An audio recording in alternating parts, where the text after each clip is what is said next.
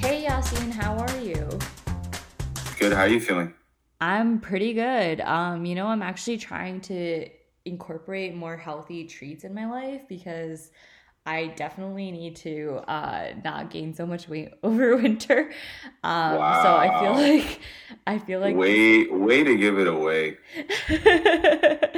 I mean, it's in the show description. Well, yeah, you're right. Like Elsha mentioned, we will be talking today about the trend of healthy eating.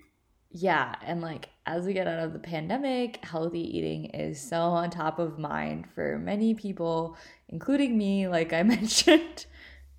No, yeah, seriously though. Yeah, Elsha and I looked at some JAMA Network open research, and Americans gained about 2 pounds a month while staying and eating at home. I mean, so normal though. Just really want to emphasize that because this was kind of a big deal what happened in our world. No, I second that 100%. But because of this trend, many Americans are trying to become healthier and going to the gym, but as well as become healthier in the diet that they choose. Yeah, no, I agree. I think shifting towards a healthy mindset to lose that weight is also to better equip our immune systems because, the virus and everything. Yeah, and because of this, foods like oranges and ginger, known to help our immune systems and keep us healthy, are seeing a spike in popularity.